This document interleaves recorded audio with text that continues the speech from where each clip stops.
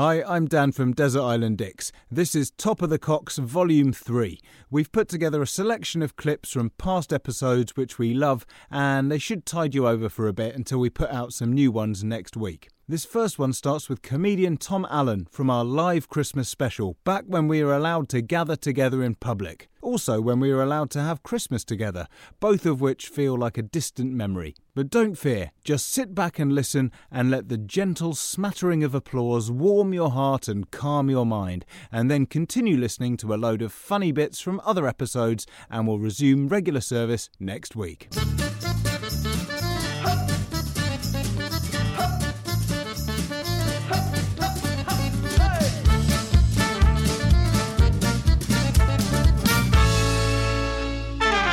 Hi, I'm James Deacon and welcome to Desert Island Dicks live in London. Yeah. This is a show that sees you marooned on a desert island after a plane crash with the worst people and worst things imaginable. Who they are and why they're a dick is up to you. And here to share their Desert Island Dicks with us today is comedian Tom Allen.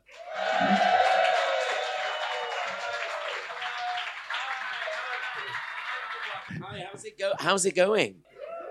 Good. I like this venue. I like how we share the stage with a toilet. Yeah. It's a toilet. It's very exciting, isn't it? Who's going to come out next? Yeah. It's like a sort of Noel's house party. Yeah. Tom, thanks for coming and doing this. So you should. Yes. Okay. Tom, who's going to be the third choice for Desert Island? Oh, yes, somebody who is rude to me in a Scandinavian-style bakery. Okay. Which should have been, like, I have such high hopes every time I see one of those Scandinavian-style bakeries, which largely involve, I would say, polished concrete, those sort of exposed plaster, maybe some exposed plaster, lovely lighting, nice slate, everything, lots of slate, maybe a trim of wood, and so rude, really, so just obnoxious. What happened? Well, I went in there to get my favourite, which is a smoked salmon and dill roll, and it's got like a name that's like Babakakashos,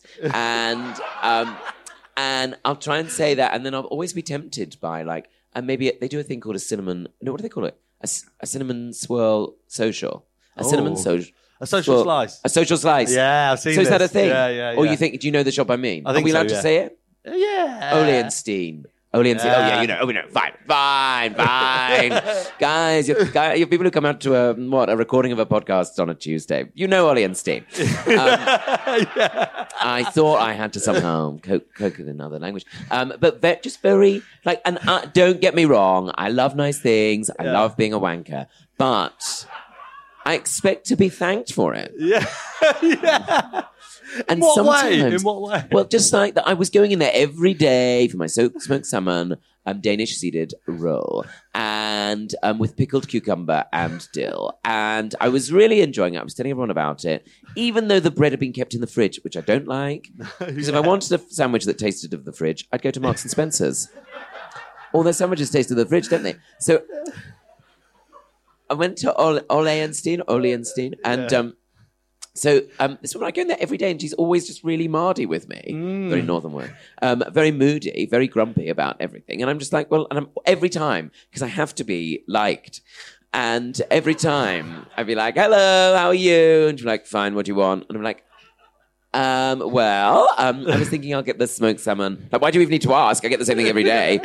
And then I'd say, "What's the nicer one?" I said on one occasion, "What's the nicer one? The cinnamon one, or the cinnamon social swirl, or the chocolate social swirl?" And she said, "They're both nice." Didn't help at all. So I still bought the chocolate one. Yeah, I still go there. But just so rude. And once I asked her to have it grilled, have a different sandwich actually toasted, but she had to go and get the manager. Why? To see if you could toast it. Yeah. And then the manager said, no, we can't toast those ones because something's wrong with the bread. So I couldn't have a toasted one. You have to have a different bread if you want it toasted. And I just thought, what's the point in being alive?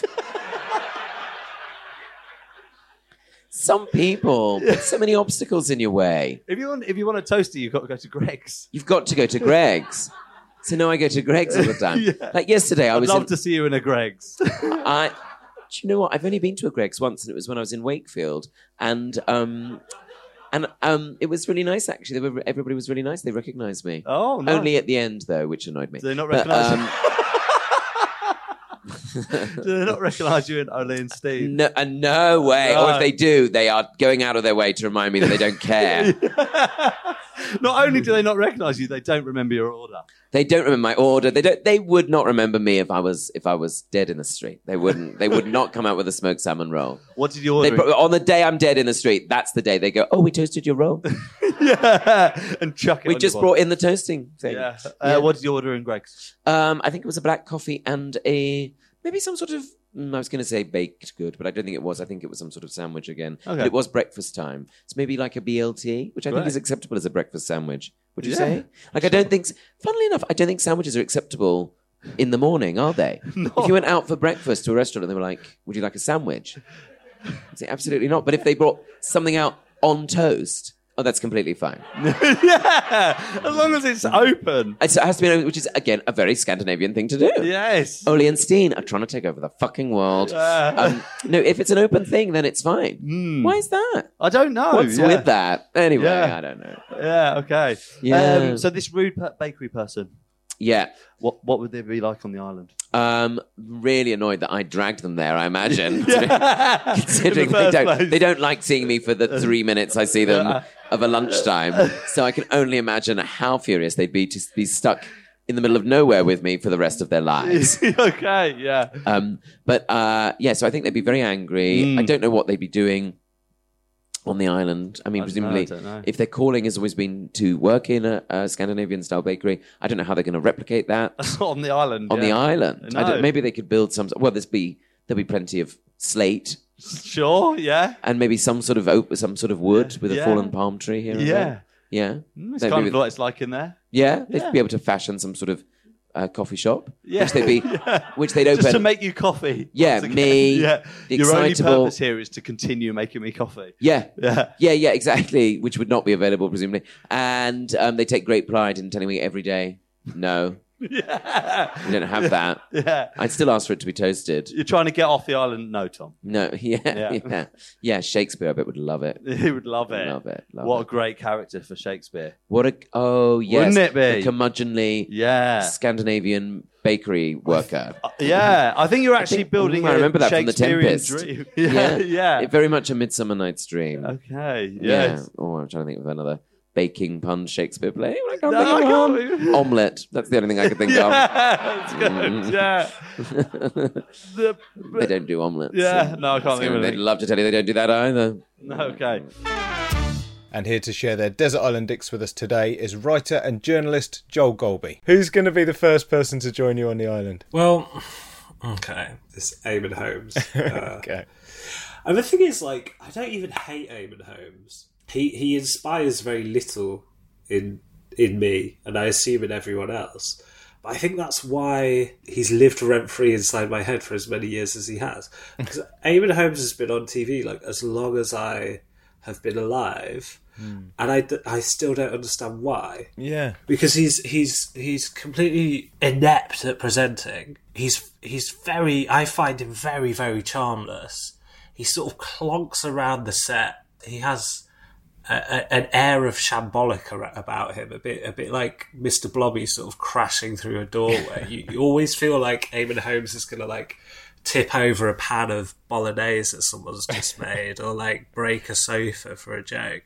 And he co-presents quite often on This Morning with his wife, who seems to hate him as well. So you've basically been invited into someone's home to watch a not particularly likeable couple bicker with each other while just about stitching together a few sort of a cooking bit, or like a how to style a skirt. And Eamon Holmes is just there on the edge, not being funny, not getting on cue, not hitting his lines, just causing trouble. I don't understand how he's still a presence in British culture. Whoever looked at Eamon Holmes and went, I want to see that man on TV, I would say 40 hours a week. That's what I want. It's mad, isn't it? Because it's like, yeah, as you say, like he's not that good at doing what he does. No. He's not even sort of like charming or good looking. At least if No. you're like, oh, but yeah, obviously they put him on because, you know, all the bored housewives in the morning. Yeah. You know, a bit of Eamon. Oh. But he's not that. No. And it's like, well, he's not funny. No. If it is, you know, if we sort of go with stereotypes and presume it is a sort of majority female audience watching him, then, like, he's probably not, you know, he seems like quite a sort of, yeah, like you say, like a cumbersome old sort of man that isn't, you know. He's a sofa that someone put in a suit. I don't understand, like, no one's waking up and being like, I can't wait to turn the TV on and see Eamon Holmes. Did you hear what Eamon said this morning? So insightful. That dishy fucker, once again, just so succinct. His timing is so brilliant. He throws to ads at just the right time. He never gets confused at satellite delays with a link to someone in America. He's the perfect presenter. No one ever says that. They're like, here's Eamon Holmes again, a stain on your favourite T-shirt in the form of a man.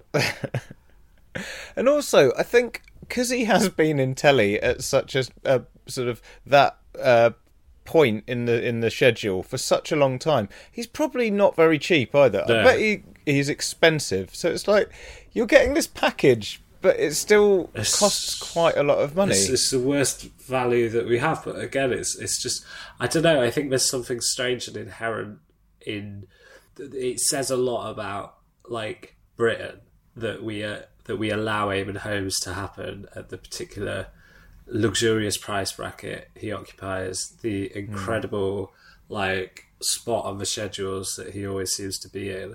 Because in the past couple of years, there's been this really strange like this news subculture. I've noticed it especially since I got an Android phone and switched from iPhone to Android. So on Android, like a lot of news services like do push notifications and get on all your phones. And I noticed before I really like tailored mine down, so now it just sends me football scores and really boring things like that.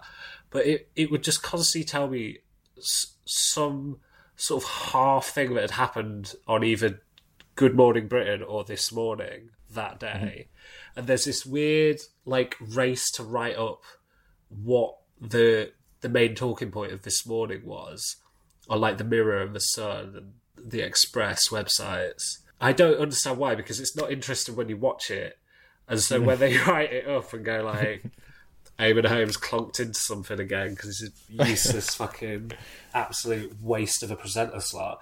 But I would just get these push notifications constantly just going like, you won't believe what Eamon Holmes said in this interview. And then you watch the clip and it's just him sort of clunking over someone or talking out or getting their name wrong or doing something like that. He's a very uninspiring man. Someone who occupies a similar space would be, I suppose, Richard Madeley. But somehow he's got a bit of charm about him, you know. Madeley is dynamite. Madeley is gold dust. Madeley is a one-off. You know when Madeley's on camera that's something's going to happen. He's a spinning top. He can go in any direction. You don't know what he's going to do, who he's going to direct a question to. Quite often the line of fire is like his own female co-hosts. Madeley is Livewire. He's TV gold. Whereas Eamon Holmes just sort of clunks around. He slumps into view. Yeah, it's almost like they're siblings, you know. When it's like, Richard, take Eamon with you when you go to do your telly. Take him with you, and you're like, oh, Mum, but I've got a new contract. I can't bring Eamon. It's like, take him with you. Yeah, you know, like Eamon Holmes' mum is friends with your mum, and whenever he comes over, he has to play on your N64, or your mum will shout at you. Yeah. And he always has chocolate on his hands. He smears it on the controller. He like loses all. You've been working really hard on Mario 64. You've got loads of lives, but he keeps like jumping off the same very simple ledge. He's that sort of presence. Yeah. But it on TV for about $600,000 a year. He baffles me. Yeah. And then I think how frustrating I would find him in a survival situation doing his little quips. Yeah, because I could imagine that he'd be both useless but also very opinionated on how things were being done. Like a lot of mansplaining and a lot of kind of sort of going off into anecdotes which don't really help or even relate to the subject that much. But, you know, nothing that's useful. You can sort of go, look, all you have to do is carry this firewood with me. Like, not as much as me, because I know you're famous, but just a bit, carry some sticks, and he'd still sort of fuck it up somehow. Yeah, I just don't think he'd be very survivalist. I think he'd do weird things like carve a roof out of a palm tree and talk to her and stuff like that. I just, and I wouldn't want to eat him in a. Do I have to eat someone in this scenario, or is there food come down with the plane as well? Well, we're going to get on to your least favourite food later, but I mean, I would never rule out the... It's also Eamon Holmes, so we can just get out of the way early. But yeah, me, Eamon Holmes, a plane crash in an island. I don't think we'd have much to say. No, I agree. And I just think it would... Like you say, just sort of be a combination between like a sort of a difficult celebrity who's like maybe a bit of a prima donna and also like an annoying younger brother at the same time, so that's the last thing you want to really be stuck with. And here to share their Desert Island Dicks with us today is comedian Marlon Davis. How are you doing? I'm doing good. Thanks for having us on. Okay, well, let's go straight in then. Who's going to be your first choice for the island? My first choice has to be Fat Dwayne. Fat Dwayne. Okay. Yeah, you don't know Fat Dwayne. I don't know. Not a lot of people know Fat Dwayne. The world wouldn't know, but round my ends of my area, everyone knows Fat Dwayne. Okay. He's notorious. He's a bully, and he's definitely putting him on the island. How my thing with Fat Dwayne, I'll tell you this, is that it goes back to when I was about 12 years old, 12, 13, something like that. And he put a hit on me. Right. Yeah, which is strange. I mean, I've seen like hits or wanted, posters. Yeah. I watch cartoons. I was like, this is weird. Why? It was just random. And I found this out by Metal Mouth Paul told me. Metal Mouth Paul and another kid called Austin Sweeney. They said, yeah, we've heard that Fat Dwayne's after you. And I was like, what? What's he after me for? And he goes, well, I don't know. And he broke Austin Sweeney's arm. Wow. So, like, this guy was someone not to be messed with. Yeah. Right, and so I found out that he was after me. What am I going to do? And me being how I am, I'm quite rebellious. I was like, yeah, whatever. Like, it'll be fine. And we were playing Kirby. Mm-hmm. Do you know what Kirby is? Yeah, where you throw the ball against the curb. Against the curb. Yeah. And if you catch it, you get a point, don't you? Or whatever. Like, it's great. So we're playing Kirby. Great game. And in the distance, at the end of the road, was Fat Dwayne. He just appeared out like some bushes or something. And he goes, Marlon! That's how his voice was. Like he must have been but he's had a deep voice. He's a kid with a deep voice. I don't know if he's born with one. He's like, Marlon, I'm after you. And I was like, what the hell? This is crazy. I was like, whatever. And the first he come down the road, and the worst thing I did was I ran. And running meant fear, and that was the worst thing. I should never have run. But because of that, now I'm like a pussy in his eyes, and everyone else, oh my God, he's after Marlon. And so it was summer holidays as well, and I didn't like having a hit on me. Yeah. That means, because I can't go out and play, can't go to shops or anything, so I have to make my sister go to the shops for me to get like the Jawbreakers, right? And my sister was like, oh, come on, you've got to do something about this. Fat Dwayne, you got to do nothing. And I'm like, he broke Austin's arm. Like, what's it going to do to me? So she goes, oh, just sort it out. So, like, I went into training and I watched Karate Kid, part 1 and 2, as you do. And I was doing all the wax on, wax off, all of that. And my mum thought it was great, but she was like, look, the house is very tidy. I like what you've done with the fence, but look, you need to go outside and play. Like, you're getting on my nerves. And I was like, I don't want to go outside and play because Fat Dwayne's after me. She's like, look, you just need to go out there and play. And I went to my sister and I said, look, can you get me like some Jawbreakers? She goes, no, I've had enough. You just need to go out there. Go and face your demons. Go and face your fears. I was like, all right, I'm going to do it. So I left the house and I made my way down to the corner shop, which was Yogi. Yogi was a newsagent. He's shut down now, which is a good thing. Just because once you go into there weren't that many like shops that sold the sweets, and he sold penny sweets as well. But he used to like dig his nose and touch them, and like he's shut down. Like he had a kid in there that lived with him, right? And she sometimes would be in the shop, and her teeth was rotten, and which is not a good sign. But her teeth was rotten because she used to like open up sweets and eat them, and then like Yogi would just sell it to you. So like you buy a packet of like Smarties, and the tube there'll be nothing in it, or one or two. Like this is how it was. So, but I knew that's where I was gonna go and get my jawbreakers. So the other system that Yogi had was you couldn't just push open the door and go in. It was all locked.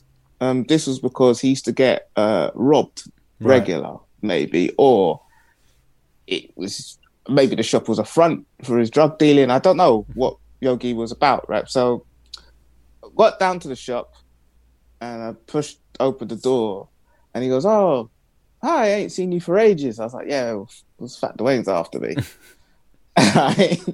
And what happened was, like, I could feel like there was some sort of eclipse that was going on. Like there was something like, I was like, "Why did it go dark?" And I turned around, and outside of the door was Fat Dwayne. Nah. You know what I mean? I was just like, an edge. I'm like, "Oh my God." And then he was at the door, he was like, "Marlon, I can see you in the shop. I'm after you." I was like, "Oh my God, he's after me. Oh my God, what am I going to do? I don't know. The door opened, and now I was faced with Fat Dwayne. So it was like, you know, cowboys at high noon was just looking at each other. And he's there looking at me. He goes, "Marlon." I was like, "Fat Dwayne." He says, "Marlon." I said, "Fat Dwayne." He goes, "I'm after you." I said, "I know. You keep saying that you're after me. You've ruined my whole summer. Look, can I ask why you're after me?" He said, it's because you're going around, Marlon, telling everyone that my name's Fat Dwayne." I said, "But you are Fat Dwayne." And he goes, "I know. It upsets me." I went, "I'm really sorry." And Yogi said, give him a hug." And I went over to Fat Dwayne, right? And he beat the shit out of me. He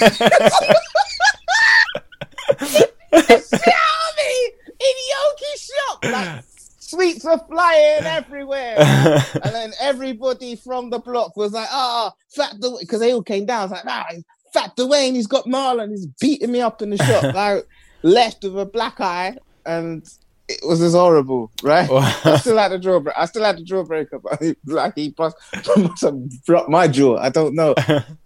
But he instilled so much fear into me, and I didn't like that. And that's another reason why I was like, I wouldn't want to be on a desert island with someone like that. Yeah, right. Yeah. Because you're already scared as it is anyway, but just having that there, I don't know. Oh man, I feel like you're taking me on a real journey there. I'm like, I think that's the thing though, isn't it? Like childhood fears, like even as an adult, you know, like you go back to the like where you grew up, and there's still things that will freak you out, and you're like, no, wait, I'm a grown up now.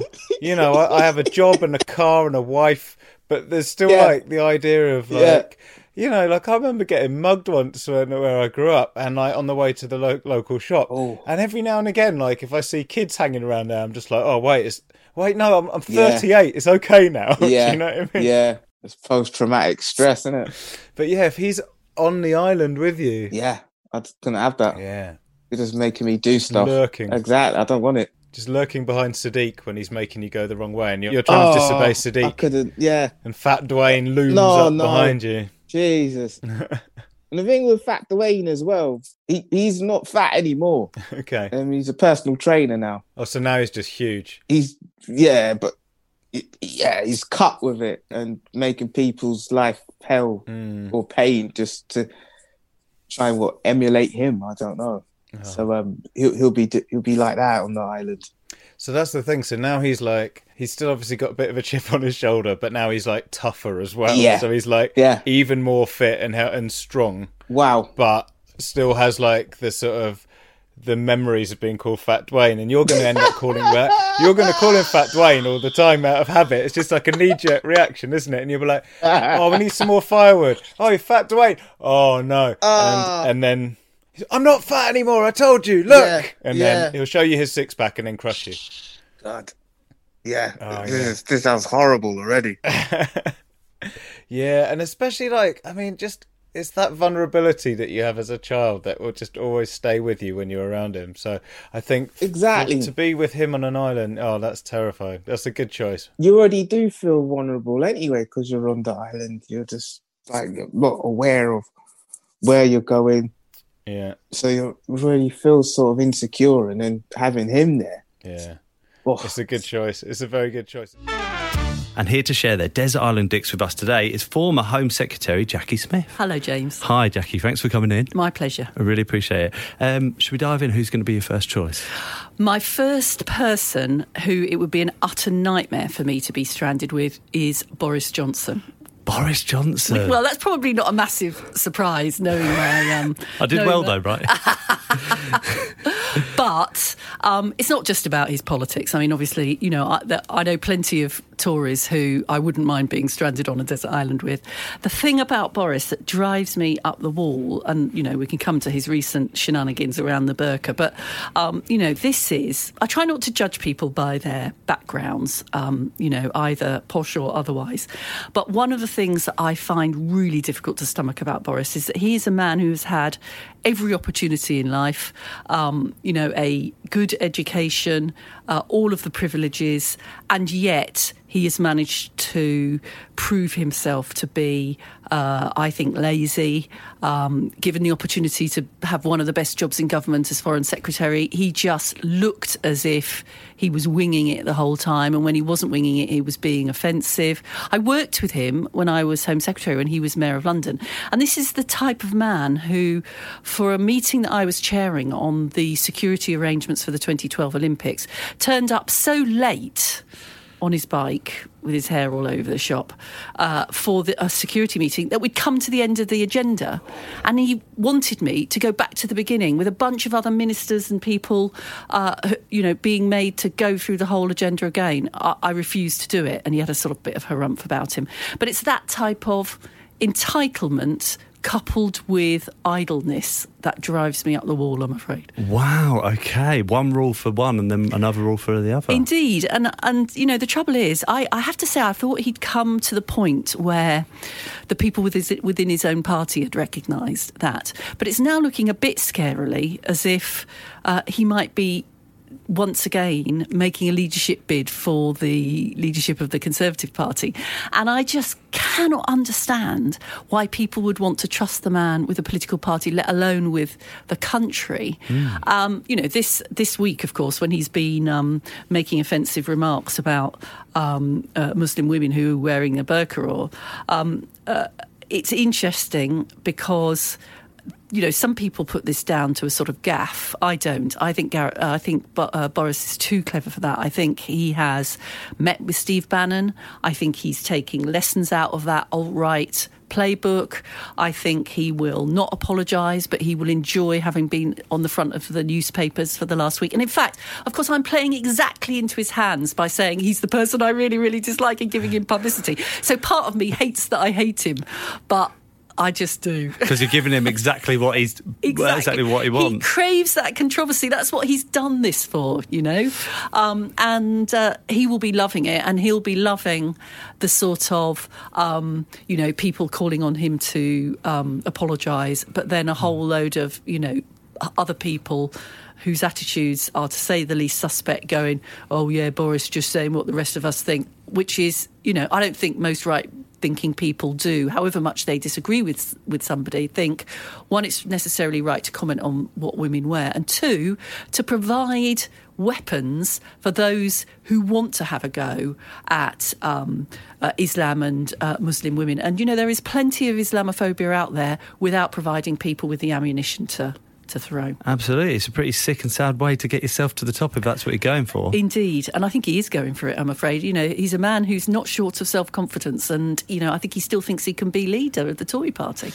Oh, it's tough, isn't it? Wow. And so going back to what you said about him being a bit lazy, you sort of can gauge that by the way that he dresses himself, whether he dresses himself and the way he... Oh, no. But you see, once again, I think this is a show. Ah, okay. I think there are some people who are genuinely sort of untidy, and I'm probably going back too far for some of your listeners. But I'm doing a book at the moment, actually, with Ian Dale, who's also done this podcast, and we're doing a book about all of the women MPs who've ever been elected to Parliament. Great. In the last 100 years. And I wrote about Shirley Williams.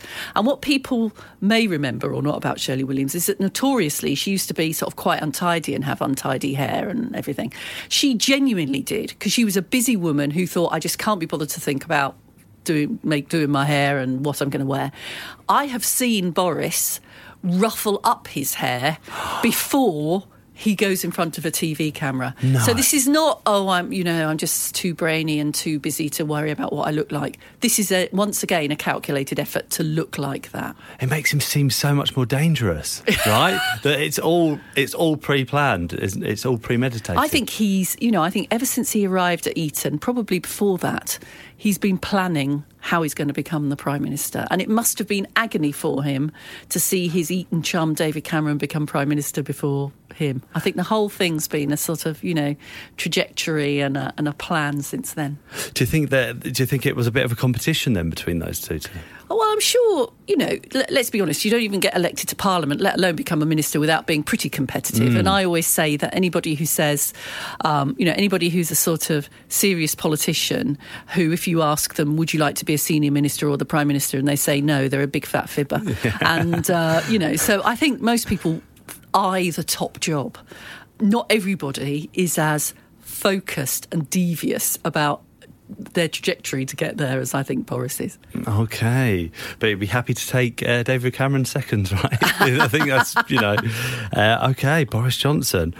At this point, I normally ask anything else on Boris Johnson. I think I've spilled it. I think you have. I really think you have. And here to share their Desert Island Dicks with us today are comedian, writer and host of the Nobody Panic podcast, Stevie Martin, and writer and activist Gina Martin, who both host the Might Delete Later podcast. How are you doing? Good, thank you. What a great intro. What a great intro. There's too many podcasts going on. That's my first thought. Yes. Everyone should just listen to this one and your two that you do. And then no others. Correct. Now, mercifully, amongst the wreckage of the plane, there was some food and drink left over. Unfortunately for you, it's your least favourite food and drink in the world. What are they and why are they so bad? Oh, this is actually getting quite bad now. Isn't it though? Yeah, I'm actually really upset. But also, this is another universal one. When I was at university and discovering alcohol, the first sort of alcohol I would drink was, I don't know why I'm saying like that, was vodka and Coke, or spirits and mixers, classic, because they're very, very cheap. And I like wine, and then I was like, this just feels like beer should be, I should drink beer, because that's like what everybody drinks. It's cheaper than a glass of wine. It's also, you can drink more of it without having to get drunk. Like, you can have a couple of pints, whereas having a couple of glasses of wine is like, okay, and now you're having to call me an Uber every time. Whereas, so I tried to like beer. I absolutely cannot stand beer. We both hate it. I've tried it so much, and also I just feel like in my heart I'm a pint gal. Oh my God, same! Right? Just like, is there like an IPA? Just get me a pint of that. Or like, just get me a pint of lager. What type of lager? I'm not fussy. Any. Like, that's me. Yes! Whereas actually, in reality, I'm like, can I have one that doesn't taste of alcohol, like a nice rosé, please? Like, I don't want to be that, but that is what I am. I want to be the cool girl. Like, I want to be, like, standing on London Fields with, like, a pint of beer, a load of rings on, like, just gesturing and talking about my latest design work. Like, it's just such a vibe, but it tastes like sweat. A can of Red Stripe. A can of Red Stripe. Oh, my God, it's so disgusting. cool. It's like watered down sweat. It looks so cool, but it tastes like shit. Yeah, and I want every time I've tried lots of different ones as well, because whenever I say this, someone in the vicinity goes, "You should have a Corona." I'm like, shut up! I've had that. Or what about like a Desperado? You put like a lime in it or whatever. Doesn't make a just difference. tastes like sweat with lime in it. And also, the lighter they are, the more it's like, oh, well, just give me this. Actually, the only thing worse than tasting like sweat is tasting like you've watered down the sweat. Like, if anything, just go hard with the sweat, and then at least you've made a decision. And Guinness was the biggest disappointment of my adult life, because obviously I thought it was going to be creamy. I used to work in bars and stuff, and so I'd like, you know, you do it, you have to pull the thing twice, and all nice and creamy and black with a little I lovely thought it was creamy going to head. be so creamy. And It tastes like drainage fluid. Anyway, so that would be... Also, it's very dehydrating on the island, so we'd probably die quite soon because there's no water. And it makes you wee like a racehorse. yes, and bloat. Oh my God, the bloating, you know? So these... And it's all warm as well. I don't think we need to... Yes, it would go boiling hot. See, boiling that hot, doesn't- wet, sweat beer. The boiling hot thing, I want to say, oh yeah, even worse, but cold beer tastes awful to me. So if anything, warm beer would probably go down quicker because I can just like get it down. Very passionate about this. I think it's good. pent up from years of not being able to get involved in rounds and being like, does anyone else want a wine? And then being like, oh, I'll just get my own then, and feeling like a sad woman. I think you want to like it. So I think spending all that time on an island where you've got so much to think about and you're so stressed about so many things, and then you're like, oh, and I also now I have to drink this beer and I want to look cool while I drink it, but it actually tastes like shit. It's just not. You just don't need the stress on top of everything else. I don't think with the whole beer thing. And look, like we're going to be sweating enough, so I don't want to be drinking it. Yeah. I think these are fair arguments. I mean, I'm a beer fan, but you know, I don't like lager. But don't know the difference. Well, I mean, I suppose beer is the umbrella term. Lager's like the fizzy one, and now they're all the sort of pretentious IPAs and stuff, which I enjoy a lot. But I remember, you know, especially as a man, it's kind of quite liberating when you finally go, I don't like lager. It's always like when you sort of admit to it, if people go, do you see the match? You're like, don't have any idea. I don't know if I have. I don't like football. I don't know what you mean. I don't know if there was a match. Are you pulling my leg? Oh no, it could be a trick. Anyway, but yeah, it's one of those things where, especially in our country, it's like it's one of those things you're not allowed to not like. There's so much stigma. You're like, what? What do you mean? Even this one? What about this one? They all and they like try and make it. I remember an ex-boyfriend of mine is very like that, very like lager. I eat a lot of meat, the things that men should do, and I drank pretty much exclusively white wine in that period of time. I sort of go through periods. Currently really enjoying Argentinian Malbecs at the moment, but we'll talk about that later. But was very much into Sauvignon Blanc, or to be honest, House White, which tended to be Sauvignon Blanc. And I remember the first time he was like, we went and he was like, maybe I'll have a white. And he was like, can I have a white wine? And he was like, yes, of course you can. Oh my God, and then he specifically only drank Sauvignon Blanc for like 2 years. And what was so nice about it was seeing how other guys like reacted to him, being like, sorry, you want a white wine? It's like, it's a white wine. It's not called like it's not girly gendered, boob it's wine. drink. Like it's all like lady eyelashes. Like it's a wine. It's a drink for people to drink. Like it's so odd that there's that thing. It is weird how gendered drinks are though. Like my ex I was gonna say husband. I've never got married. Wow. My ex-boss. Oh, okay. Wow. My lord, no. My ex-boss, he I used to work for him for 2 years and I went back for a couple of drinks and to catch back up right before the pandemic kicked off, really, just to see everyone. And I'd turned up to the bar and they were drinking. He's Australian. It's very, I'm a dude in Australia, in the bush, very kind of, you know, you drink beer, cold beer. And that wasn't an accent. And I asked he was like, I'll buy a drink. And I was like, can I have a white wine spritzer? And he was like, no way I'm fucking ordering that. Like, absolutely not. And I was like, okay, I'll have a big pint of red meat, please. Yeah. Like, what? You can't even order it. Yeah, just mash a shepherd's pie into a cup and then bring it to me. Set it on fire. Is that manly enough? Why don't you order it, but with your knob out? Is that helpful? Exactly. So beer, no thank you. All around the table, beer, no thank you. But I was thinking the other day, like, wine and beer are like surely the two oldest drinks, aren't they? I mean, I haven't done any research, but they shouldn't be gendered because they're the old drinks. They've always been here. But in the old-fashioned, you know, like when you see like Game of Thrones, obviously that's not a real thing. But like whenever they show old not period dramas, because that's another thing. Basically, old wars. No, come on. We all know the old stuff. The film it's always like history, Stevie, history. history. Historical things. Yeah. And there's like, they're going into battle. It's like wine. It's red wine. That's what everyone's drinking, isn't it? They're not like drinking beer. Yeah. They're drinking red wine in like out of those like nice little, all those lovely sort of like almost like vases Goblets. that then they pour and it clinks when they pour it into the glass. And you're like, well, that's a nice sound. But it's not a woman thing then. So what happened? What happened? But yeah. Annoying. I was once working at a bar at a festival, and afterwards they say, "Oh, you know, go and take your pick. You know, you have a free drink to take with you." And they had like a wine. You know, sometimes at a festival bar there's like a separate wine section, like Jacob's Creek or whatever. And I was like, "Oh, I fancy a nice glass of rosé because it's a really hot day." And I got this miniature bottle of rosé, and it was really wet, and I couldn't open it. And there was this massive guy standing next to me, and I was like, "Could you?" "Oh, it's okay." And he was like, "What's wrong?" And I was like, "I just realised I was about to ask if you could open my tiny bottle of rosé." And at that point, it felt very gendered indeed. And Yeah, and it shouldn't, because rosé Isn't it is weird? delicious. Rosé is just like juice. lovely. It's like It's like grown up saying, you Ribena know- or something. It's great. And Yeah. squash and juice juice that isn't gets you drunk. gendered, is it? Like non-alcoholic drinks aren't gendered, really, I suppose. But it's marketing, isn't it? It's all marketing. It's like the meat thing. Like all of that gendered meat stuff came from marketing meat towards men, Yeah. and like bodybuilding and But then why market it if you didn't put it towards one gender? Then twice as many people buy it.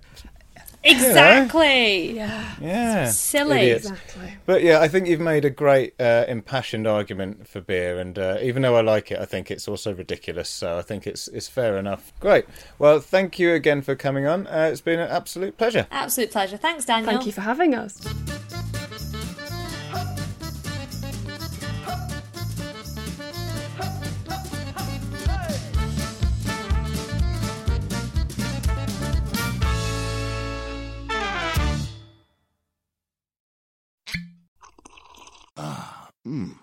The first taste of rare bourbon you finally got your hands on. That's nice. At Caskers.com, we make this experience easy. Caskers is a one-stop spirit curator with an impressive selection of exclusive, sought-after, rare, and household names in the realm of premium spirits and champagne.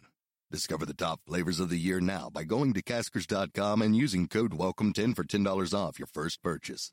Get $10 off your first purchase with code WELCOME10 at Caskers.com.